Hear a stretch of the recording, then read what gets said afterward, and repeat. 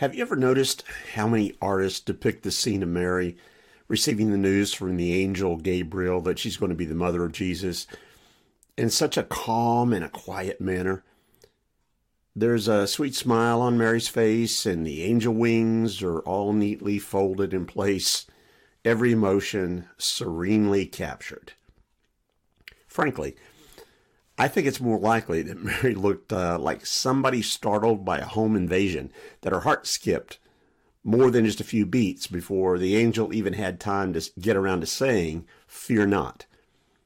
In fact, the biblical account says that after the angel's first lines, that Mary was greatly troubled at his words. And I think that's just a kind way of saying that she was more than confused. She was scared out of her wits. Well, how would you have reacted if in the sameness of an ordinary day in your life, some angel broke in to announce to you a word from God? A word about anything, much less that you were going to miraculously birth God's Son. I'm afraid the Christmas story has often become so familiar to us that it's almost like sliding into a pair of well-worn bedroom slippers, all soft and comfortable. We don't feel the adrenaline surge. We don't imagine the shock. And all we see is this sweet, tender smile on Mary's face. And we miss all of her fear. The story's lost its edge, the terrifying and the puzzling reality of it all. That this Gabriel-Mary exchange wasn't just a simple script comfortably played out between two innocent actors, but it was a real-life drama full of surprise and suspense and no small measure of personal challenge. In fact, if I'd been writing the Christmas story, I'd never have imagined that would happen in the way that it did. If it's at all possible, try to disengage the unstartling ways in which you've come to hear this story and try to listen to it once more in a fresh way. Let it puzzle you and surprise you and prompt you to ask some questions or even to scratch your head a little bit trying to figure it all out. And then I'll share some of my own reflections about the surprises and lessons that I find within the Christmas story too. Well, Luke's Gospel in chapter 1 tells the story this way, beginning in verse 26. In the 6th month, God sent the angel Gabriel to Nazareth, a town in Galilee, to a virgin pledged to be married to a man named Joseph, a descendant of David. The virgin's name was Mary. And the angel went to her and said, "Greetings, you who are highly favored. The Lord is with you." It says Mary was greatly troubled at his words and wondered what kind of greeting this might be. But the angel said to her, "Do not be afraid, Mary. You've found favor with God. You'll be with child and give birth to a son, and you are to give him the name Jesus. And he will be great and will be called the Son of the Most High. The Lord God will give him the throne of his father David, and he will reign over the house of Jacob forever, and his kingdom will never end." "How will this be?" Mary asked the angel, "since I'm a virgin?" The angel answered, "The Holy Spirit will come upon you, and the power of the Most High will overshadow you. So the Holy One to be born will be called the Son of God. And even Elizabeth, your relative, is going to have a child in her old age. And she was one who was said to be barren. And now she's in her 6th month, because nothing is impossible with God." "I'm the Lord's servant," Mary answered. "May it be to me as you have said." Then the angel left her. Martin Luther in a Christmas sermon once said that there were 3 miracles that occurred at Christ's birth: that God became a man, that a virgin conceived, and that Mary believed. And then he went on to say that he thought that the latter may have actually been the greatest miracle of all, that Mary believed. Do you believe in miracles? And if you do, could you ever dare to believe that you could be a part of a story like Mary's? And is there anything about Mary's story that even makes you wonder how she became a part? That is there a way that you might be able to experience Mary's miracle too? When God decides to do a miracle, where does he turn? Now, it's tempting to think that God would never choose to do a miracle through you or me, and yet God has often chosen to do his most extraordinary work through ordinary people. If you were God and picking someone through whom to birth your son into the world, would you have chosen Mary? Now, before you rush to agree and let the well-worn familiarity with your story limit your thinking, let me remind you of a few important particulars. We're not told just how old Mary was, but if she were typical of those engaged to be married in her day, she was probably not much older than 13, 14. Some speculate she could have even been younger. You ever raised a 13 or 14-year-old girl in your house? Or can you at least remember what you were like when you were growing up around that age? So let me ask, however much you may love or appreciate such a tender young child, how comfortable would you feel about trusting someone like that to be the mother of Jesus? What was God thinking when he picked Mary? Little experience in life behind her, no experience in being a mother, not even being a wife. And do you know where Mary lived? Not in a place or even any place that remotely smacked of privilege. What was God thinking? She was from Nazareth, a sleepy little backwoods sort of town, nestled in a region that had no claim to fame, just a strong reputation for being populated by the uneducated and the common. In fact, someone is later quoted in Scripture as saying, "Nazareth, can anything good come from there?" It just wasn't the sort of place where you go searching for a person of importance. Mary was poor, too, and she did have a strain of royal blood flowing through her veins, but that didn't elevate the social or economic level on which she lived. And like most of the people in her day, she existed on the edge of poverty. And she wasn't marrying into money either. She was engaged to a working-class young man who made a living by the labor of his hands. They'd be able to put food on their table, but they'd have little more than the necessities, and they'd have scarce little in the way of security. I ask it again, what was God thinking? But here's God's messenger inviting someone quite ordinary to be a part of a miracle. Why are we so often inclined to think that God would choose to work his wonders only through the significant? Why do we tend to think that it's more about us and about our resources and means than it is about him? When Jesus would later pick his disciples, he didn't select them from among the grand. They were fishermen with callous, worn hands and salty tongues, tax collectors with worse reputations than common criminals. A sinful woman from Samaria who'd been married 5 times would even be one of his most successful evangelists. Smelly shepherds would soon be the first to visit the manger, a manger in a humble little village called Bethlehem. What was God thinking? I like what Paul has to say over in 1 Corinthians 1:26 and following. He says, "Take a good look, friends, at who you were when you got called into this life. I don't see many of the brightest and the best among you, not many influential, not many from high society families.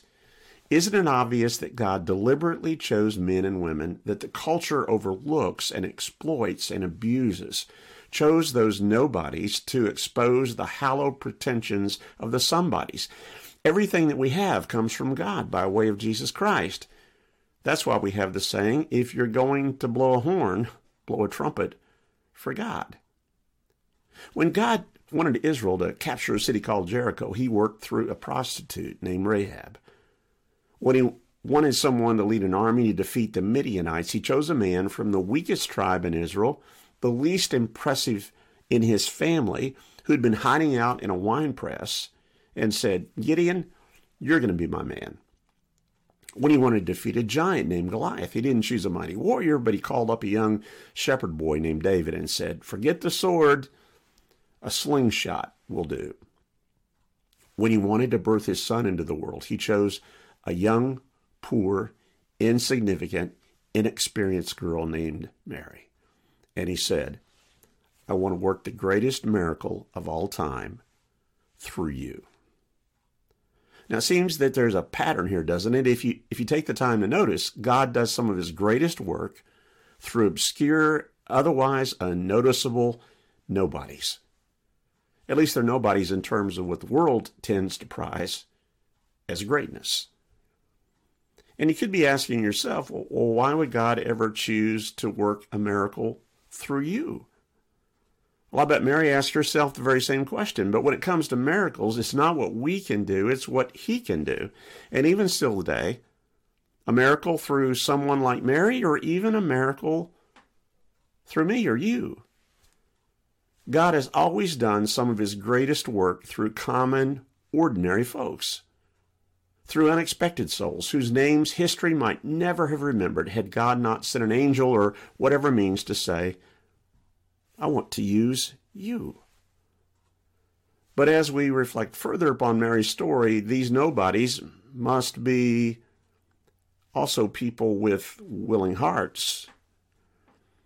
There was an uncertainty that lingered in the room after the angel spoke, that the question about how Mary would respond. Gabriel just had to wait and see. He could count the flutters of a hummingbird wing and never miss a beat. He could stare into the heart of the sun without blinking and watch the atoms burn, but he couldn't see into the mysteries of the human heart, so all he could do was wait while Mary thought his announcement over. The coming of Christ was conditioned by what Mary was willing to do. Now, I don't mean to suggest that God's ever limited in what he can do if he so chooses, but when you read through Scripture, you find that his miracles often don't come about unless they are met by willing hearts. Mary's miracle came about because she said yes. But what if she had said no? There are lots of reasons why Mary could have, perhaps even should have, chosen to say no. Consider what God was asking her to do. He was asking her to accept an enormous risk. There would be many, probably most, who would question her virtue, not the least and first of whom would be Joseph. She'd be the focus of judgment and ridicule by those who could not possibly understand. Her reputation would be at stake. And we care about what people think about us. At least most of us do. And in the culture of her day, for her to conceive a child by someone else while betrothed to a future husband would have been seen as adultery. And adultery was a crime that was actually punishable by death at its harshest extreme. And then there'd be all the enormous rewriting of her life plan. She and Joseph had their dreams, and now she was being asked to substitute God's plans for her own. That frequently seems to be the case when God wants to do a miracle. He asks us to accept his will and his plan for our lives, to loosen the grip on our own dreams, and to give him full control.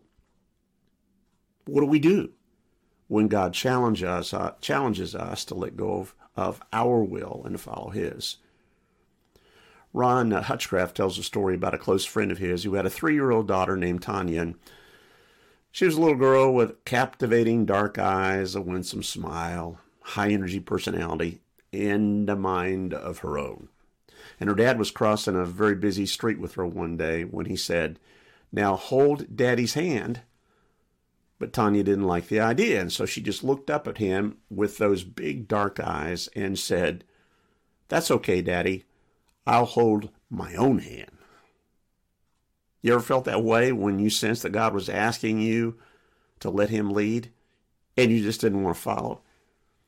Mary could have said, "God, I'm Joseph's girl, or I'd like to live out my own life in my own way, thank you, please," or "I'll just hold my own hand if it's all the same to you." But what Mary finally said was this: "I am the Lord's servant. May it be to me as you have said." We did a major capital stewardship campaign in one of the churches that I led a number of years ago, and through the whole soul-stretching program, we encouraged the people of the church to pray a common prayer. Here's what it was: "Lord, what do you want to do through me to accomplish your will in this church?" Could you ever comfortably embrace and express that prayer as your own, regardless of where that surrender might allow God to lead you? What God was asking Mary to do would change her life forever. Oh, I know it's easy for us to look back with perspective of history and say, but she was going to get to be the mother of the Savior. But at that moment, what she was being called to do was to surrender everything. There were no full details about what her future would hold, either the joys or the profound pains, just that she was being asked to be the mother of Jesus. When God's about to do something wonderful, he often doesn't give us a complete picture of what lies ahead. He doesn't map out the whole miracle. He just invites us to obey. Could it be that the absence of miracles today has more to do with us than it has to do with God? It's not that he's unwilling to keep working his wonders, but just that we're reluctant to obey. What would happen if we said, and we really meant, Lord, whatever you want to do through me, I'll be your willing servant? God still works through common people with willing hearts. But there's one further lesson for Mary's story. Common people with willing hearts who dare to believe the impossible. Mary asked the angel, how can this be? What God was proposing was impossible, but the angel was quick to say, nothing is impossible with God. Well, let me take you back to Martin Luther's words about the three miracles, that God became a man, that a virgin conceived, and that Mary believed. This miracle business often boils down to what we're willing to believe, whether we choose to live a life full of limits or whether we dare to believe the impossible. Michael Slaughter was long the pastor of a Ginghamsburg church up in Tip City, Ohio, and he once wrote, God births miracles to people who commit themselves to a journey that exceeds life's limits. In other words, they attempt what is way beyond possible. He said, I want my kids to know that I am living a life that is way beyond my ability. I've never wanted to live a life that was within the means of what I could accomplish, so I've been plugged into God's dream. There will be nothing miraculous about my dream. I want to live a life above my ability that is dependent upon the power of God. Well, what kind of life do you want to settle for? Do you want to set your goals personally or as a church according only to what you can do? Or in faith, do we dare to believe what he can do? If miracles don't still happen, is it God's fault or is it ours? We live in an age that's very quick to limit the possibilities of God, and we're pretty convinced as to what can and cannot happen. It's a good thing Mary didn't stubbornly hold on to disbelief, because if she had, she'd never have become the mother of the Savior. Maybe the real miracle is believing. I heard a story about a woman who waited until the last minute to send out her Christmas cards, and she rushed into a store and bought a package of 50 cards without looking at them too closely. She was still in a hurry. She signed almost all of them, stuffed, stamped, addressed the envelopes. Then she rushed off to the local post office. On Christmas Day, after things had settled down a bit, she happened to pick up one of the leftover cards. But much to her dismay, the message on each card she'd sent read something like this. This card is just to say a little gift is on your way. And suddenly she realized that almost 50 of her friends were now waiting for something more. The message that God sent to Mary through the angel Gabriel was no mistake. Mary, God has a surprise for you. How many of us are content with so little when God has promised us something abundantly more? I'm convinced that God still wants to work his miracles through common people like you who are willing to say yes, to surrender to his leading, while confidently believing that he is still able to do the impossible. Who says that the Mary miracle can't become my miracle too? It may often just come down to what I'm willing to believe, or as Martin Luther put it, perhaps that is the greatest miracle of Christmas.